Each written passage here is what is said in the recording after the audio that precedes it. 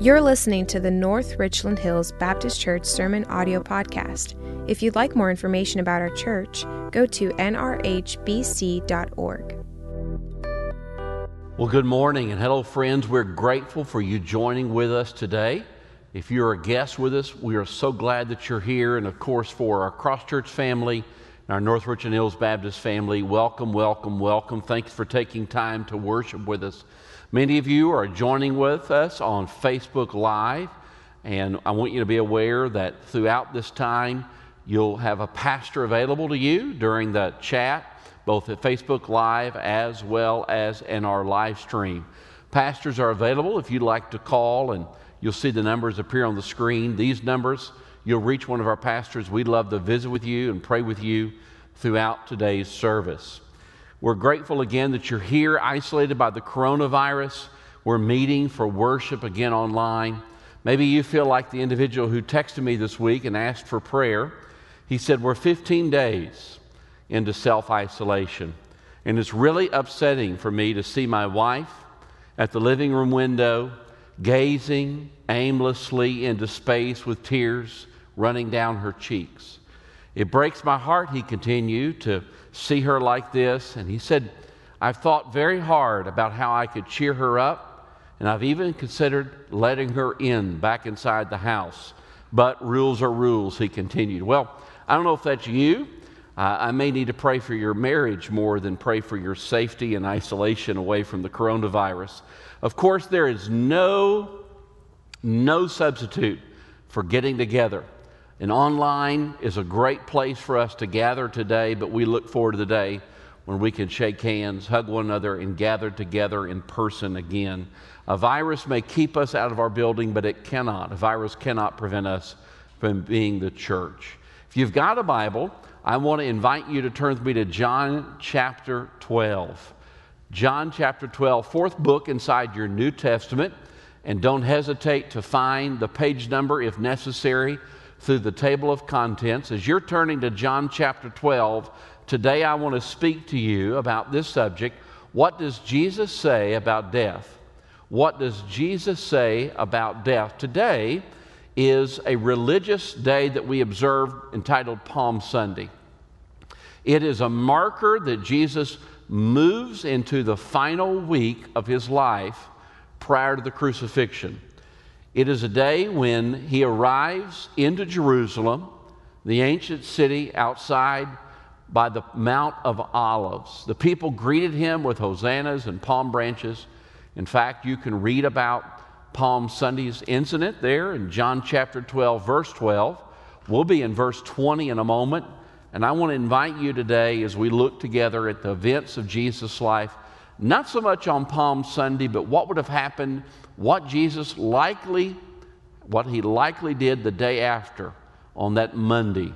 Beginning in verse 20 of John chapter 12, you'll see that the Bible refers to a feast. This is likely Passover, and Passover is still celebrated by our Jewish friends. They'll be doing so this Wednesday, the 8th of April. Begin reading with me in verse 20, if you will, of John chapter 12. Now, among those who went up to worship at the feast were some Greeks. So these came to Philip, who was from Bethsaida in Galilee, and asked him, Sir, we wish to see Jesus. Philip went and told Andrew. Andrew and Philip went and told Jesus. And Jesus answered them, The hour has come for the Son of Man to be glorified. Truly, truly, amen, amen, truly, truly, I say to you, unless a grain of wheat falls into the earth and dies, it remains alone. But if it dies, it bears much fruit. Whoever loves his life loses it, and whoever hates his life in this world will keep it for eternal life. Verse 26, if anyone serves me, he must follow me, and where I am, there will my servant be also. If anyone serves me, the Father will honor him. May God bless the reading of his word. Jesus said these words about 4 days prior to his crucifixion. And it's really fascinating to hear Jesus talk about hating one's life. We are in a pandemic around the world. More than 1.1 million people have been impacted by the coronavirus, and everything we're doing in this day and time is to save lives. When we think about all that goes on with saving lives, not just in this pandemic, but over the last several decades, we have devices to save lives, life preservers, lifeboats, lifelines, lifeguards, and even life insurance. And many of you work in the medical field, where you dedicate your life to saving others' lives. So in a time when so many people are doing everything possible to save lives, sounds weird to hear Jesus talk about hating one's life. Today I want you to look with me, and we're going to keep our focus on verses 20 through 26 and what Jesus has to say. First, he's going to teach us a truth about him, and then he's going to turn that truth and make it a truth about us. First, look with me about this, the truth about the death of Jesus, Jesus' death. The truth about the death of Jesus, or the Jesus' death. Notice our story begins with these unnamed Greeks that show up out of nowhere. And they want to see Jesus. They want to interact with him.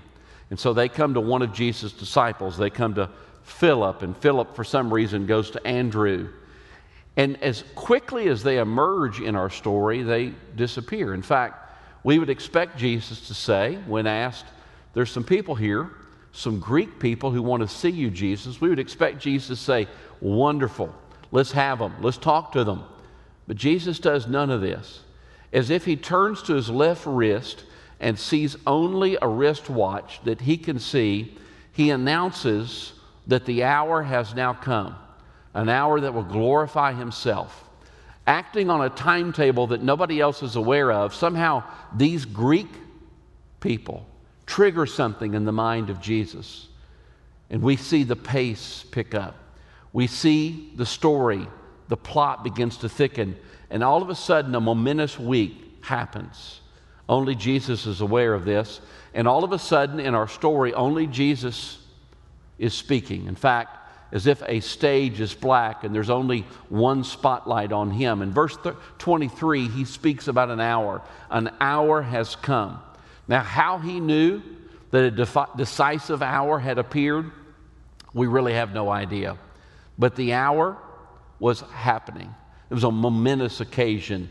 And again, the pace quickens, as if he's standing at a threshold of a door that he knows that the coming events are momentous. Notice what he says in verse 24. He says these words, amen. In fact, he gives the double amen. We've been looking at these statements in the weeks to come. Amen, amen. And every time Jesus says one of these statements, he intends for us to pause, to drink in the words, to digest everything that he's saying. While he'll say many things, these are words to live by. These are words that every head should turn and everyone becomes silent. In fact, he says these words, as you'll see hopefully on your screen, truly, truly, amen, amen, I say to you, unless a grain of wheat falls to the ground, falls into the earth and dies, it remains alone. But if it dies, it bears much fruit. Jesus is speaking about himself here. Jesus' oncoming death is the grain of wheat that is buried in the ground. Jesus is that grain, that kernel of wheat that has to be multiplied. His death generates great production, great success. In fact, if you circle back to verse 23, his narrow path is a path that he speaks of glory. And to be sure, the roadway to this path of glory is his own death. Jesus is teaching us that he had to die to produce a great deal of fruit, to produce a great deal of success. Now today, it may be unusual for Jesus to use a farming analogy, but remember, everyone in his day and time would have had at least a garden by our standards. The farming analogy would have been widely understood of his day. And so when he calls everyone's attention to this kernel, this grain of wheat, We know today that almost 2,000 years later, a kernel of wheat is still important for bread, for cereal, for bagels, for pasta, for almost everything that we eat in one form or another. This kernel of wheat, he says, is vitally important. So we still turn to this 2,000 years later, and Jesus is comparing himself and what's happening some 4 days after he speaks these words, and he says, my week, my day is coming, and it will be a day of tremendous glory. And Jesus says, as the Son of God, with all the sovereign authority and all the majesty that attends his words, he says, I am that grain of wheat, and when I die and when I'm buried, I will come back and I will burst forth, and I will have millions of followers. See, Jesus is telling us he's got a moment of glory. Verse 24 again, he is that grain of wheat, and it's necessary for you to have life that he dies. Is the death of Jesus in vain? Is he one more martyr, one more prophet that just comes and goes by 1,000 times? No. He is again this grain of wheat that falls into the ground and dies. He is buried and he is raised for 3 days later for a beautiful worldwide harvest. Today, almost all peoples around the globe, at least some of them, are called Christ followers because of this very death. Jesus says, this kernel is me, and if I had not died, I would have remained alone. I'd be the only child of God in the world. I'd be the only one who knew the Father intimately. I'd be the only one who had the opportunity to bask in his glory. But because I died, there are multitudes who can know him and do know him. It's Monday when Jesus says this. On Thursday, he will enter into Gethsemane. There at Gethsemane, he will experience the preview of the wrath of God to come. There at Calvary, he would experience a crown of thorns that would be upon his scalp, and he would experience a spear in his side, verifying his death. There at Calvary, he would experience the slow death of suffocation, 6 hours on a Friday. And there at Gethsemane, he would experience a mosquito bite, a preview of the upcoming wrath of God that he would experience for your sins and my sins. This is no hour of Jesus' defeat. This is his moment of glory. Jesus is teaching us about his own death, a death that is vital for everyone to know something about. Because on that Friday, his body descended into the ground, but on Sunday, his body came back out of that ground and emerged for a beautiful worldwide harvest. Jesus says, first, you need to know the truth about my death, but secondly, you need to know the truth about your death. The truth about your death. Again, Jesus teaches us the truth about himself, and then he turns it to teach us a truth about us. And beginning in verse 25, he says, whoever loves, look at this, whoever loves his life loses it, but whoever hates his life will keep it for eternal life. You see, if you want to experience eternal life, you've got to experience a death before your physical death. If you want to experience the second life, a second life where you bask in the presence of Jesus Christ, then in this life you have to experience a death before you die. Jesus says, in effect, if you want to see me, be prepared to be like me. Prepare to follow me on the road where I'm going. In fact, one of the men who would hear this on this Monday of the death of Jesus would be a man named Peter. Years later, Peter would write these words in 1 Peter chapter 2, for to this you've been called, Christ's followers, because Christ has suffered for you, leaving you an example so that you may follow in his steps. So where is Jesus going on his road? Jesus is going to Gethsemane, where he's experiencing the wrath of God for your sins. And where is Jesus going? He's going to Calvary, where he will die on behalf of your sins. And where is Jesus going? He's going to the grave, where he will produce millions of Christians. So today, if you really want to benefit from the death of Jesus, you've got to experience spiritual death, a death before any physical death. In fact, he would say it this way: whoever loves his life loses it. Whoever hates his life gains it. And if you want to serve me, you must follow me, and where I am, you must be also my follower. If you love this life, you will miss eternal life. But if you want to enjoy the next life, then you have to hate your life. Do you remember when Jesus told, well, it may be a familiar story for many of you. He talked about two men who came into the house of worship, into the temple together. The first man came in and looked around, and he said to God, I'm better than everyone here. I'm better than everyone here, and you know how good I am. And then the man began to give God his resume, how great he was. Then Jesus said there was a second man there who all he did was just beat his breast, and he said these words, God, have mercy upon me. I'm a sinner. Friend, if you want to experience the second life, then you've got to be broken in this life.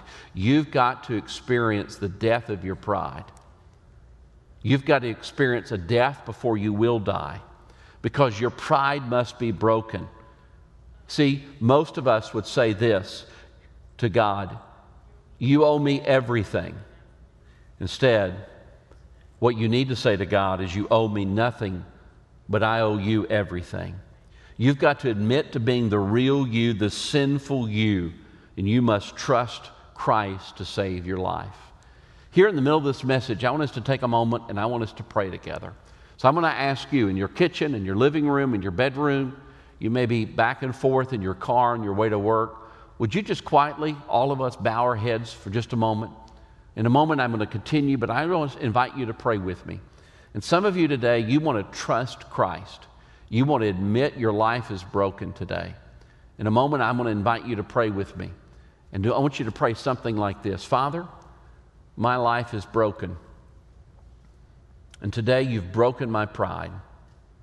And that's a good thing. And I come to trust your Son, Jesus, who died in my place. And today I accept you as my Lord and my Savior. I am broken. Come and heal me by only your grace and your mercy, and be my Lord and my Savior. In Jesus' name I pray. Amen. Today, if you've trusted Jesus Christ and you're watching us on live stream or Facebook Live, I want you to type these words: I trust Christ. I trust Christ. If this is today, a day when you're embracing the Lord Jesus Christ, today you're turning from your sins and you're embracing the Lord, I want to invite you to be broken and to experience healing. And just type those words, and one of our pastors will be in touch with you. These three words: I trust Christ. Now, when you do that, and again, I just invite you to do that right now in the middle of this message. Just type it into the chat, both live stream, Facebook Live, Cross Church, North Richland Hills. Even if you're watching this in archives in the days to come later, I invite you to put those words in there: I trust Christ. What difference does that make? What difference does it make? Well, did you know that this is not the world's first epidemic? In fact, there were two epidemics in the Roman Empire that the early Christians experienced. In 165 and then again in 251. Historians likely think the first epidemic in the middle 100s was smallpox, while the second, it's speculated, is measles. In both these epidemics, there was widespread death. And watch carefully. During a 15-year duration around 165, it is estimated that between a fourth and a third of all the citizens of the Roman Empire died. Between 1/4 and 1/3 of all the citizens of the Roman Empire died during that epidemic. Even the emperor at the time, Marcus Aurelius, would eventually die from the disease. He would write, there were caravans of carts taking off the dead during that time. In fact, it's estimated that some 5,000 would die daily in the city of Rome. Sounds familiar, doesn't it? But what's interesting is to watch those who hated their life and those who loved their life. Those who were Christ followers and then the rest of everyone else. To watch how those two types of people reacted to the epidemic. And what happened is those who loved their life, They would take their loved ones who were dying before they died, and because they were potentially contagious, they would let them die outside the home. They would take their body and push it outside. No one really knew how to treat the sick.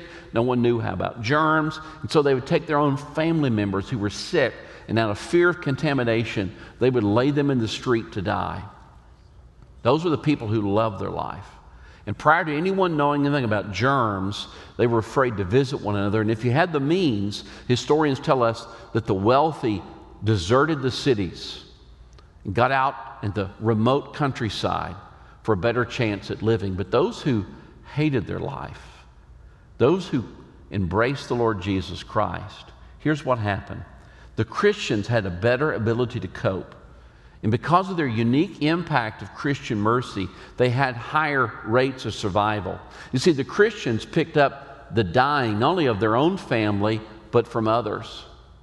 The Christians went about picking up those who were deserted outside their homes, not just from their own biological families, but from others. And they would lift them up, and they would touch them, and they would take their oozing sores into their own hands, knowing that they might die, but they stayed in the cities.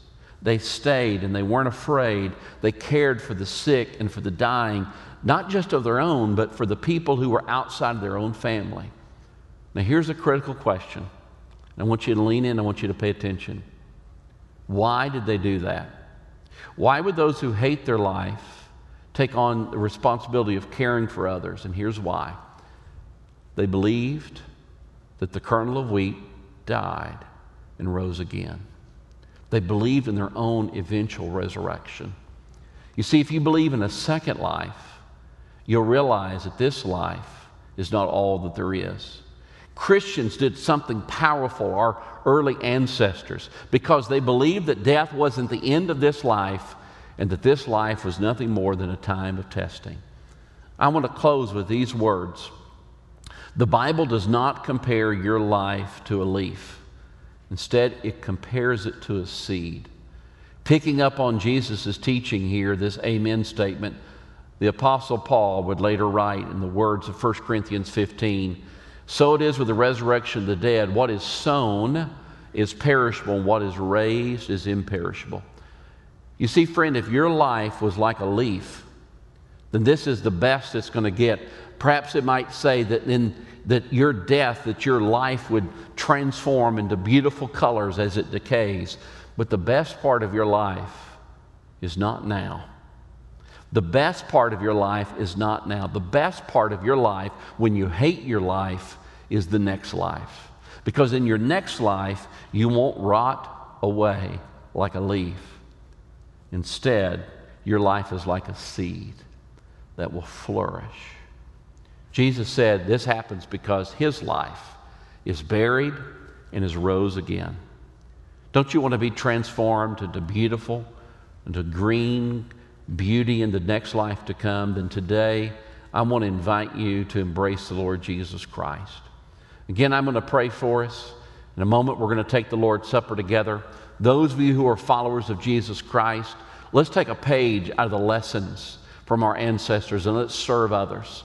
Let's run to the front lines, knowing that this life is not all there is, but there's a next life where we embrace the Lord and we'll experience the fresh green beauty of the transformation of the resurrection. Let's pray. Father, your Son said upon that Friday that we'll celebrate just this Friday, the 10th of April. As he hung upon the cross, among his last words, he said, into your hands I commit my spirit. And today, we commit our lives to you, Father.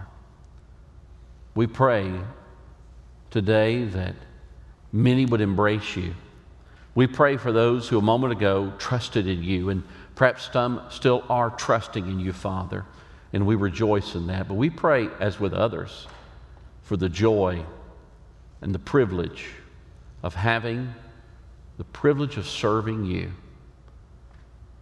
So give a fresh infusion to your grace to all of us today. In the name above all names, the name of Jesus Christ, we pray. Amen. Today, as a church family on Palm Sunday, the week when Jesus Christ is crucified, the day in which he walks into Jerusalem, we want to gather together to take the bread and the juice of the Lord's Supper. As we do so today, this is a meal of memory, 1 Corinthians says. It's a meal of memory for what Jesus Christ did on behalf for us. This is for believers.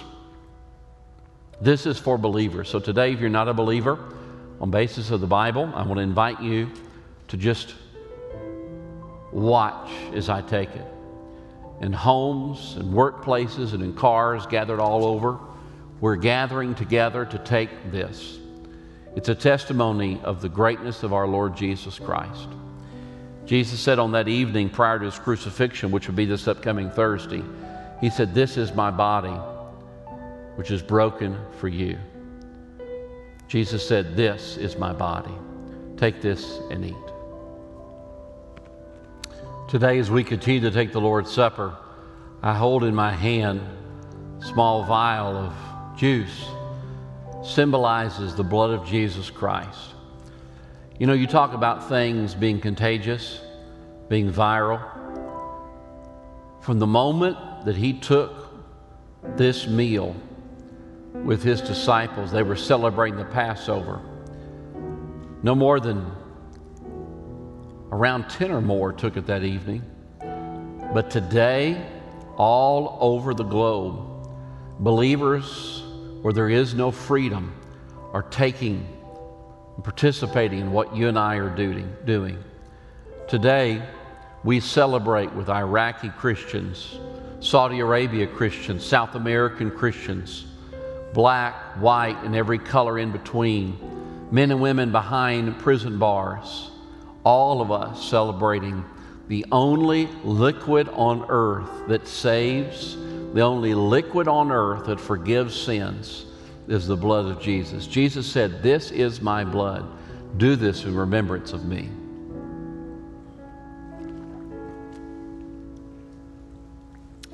Father, we thank you for your great blood, your Son's blood on our behalf. And we praise you for all that you are. In Christ's name I pray. Amen. Thanks for listening to the North Richland Hills Baptist Church Sermon Audio Podcast. If you'd like more information about our church, go to nrhbc.org.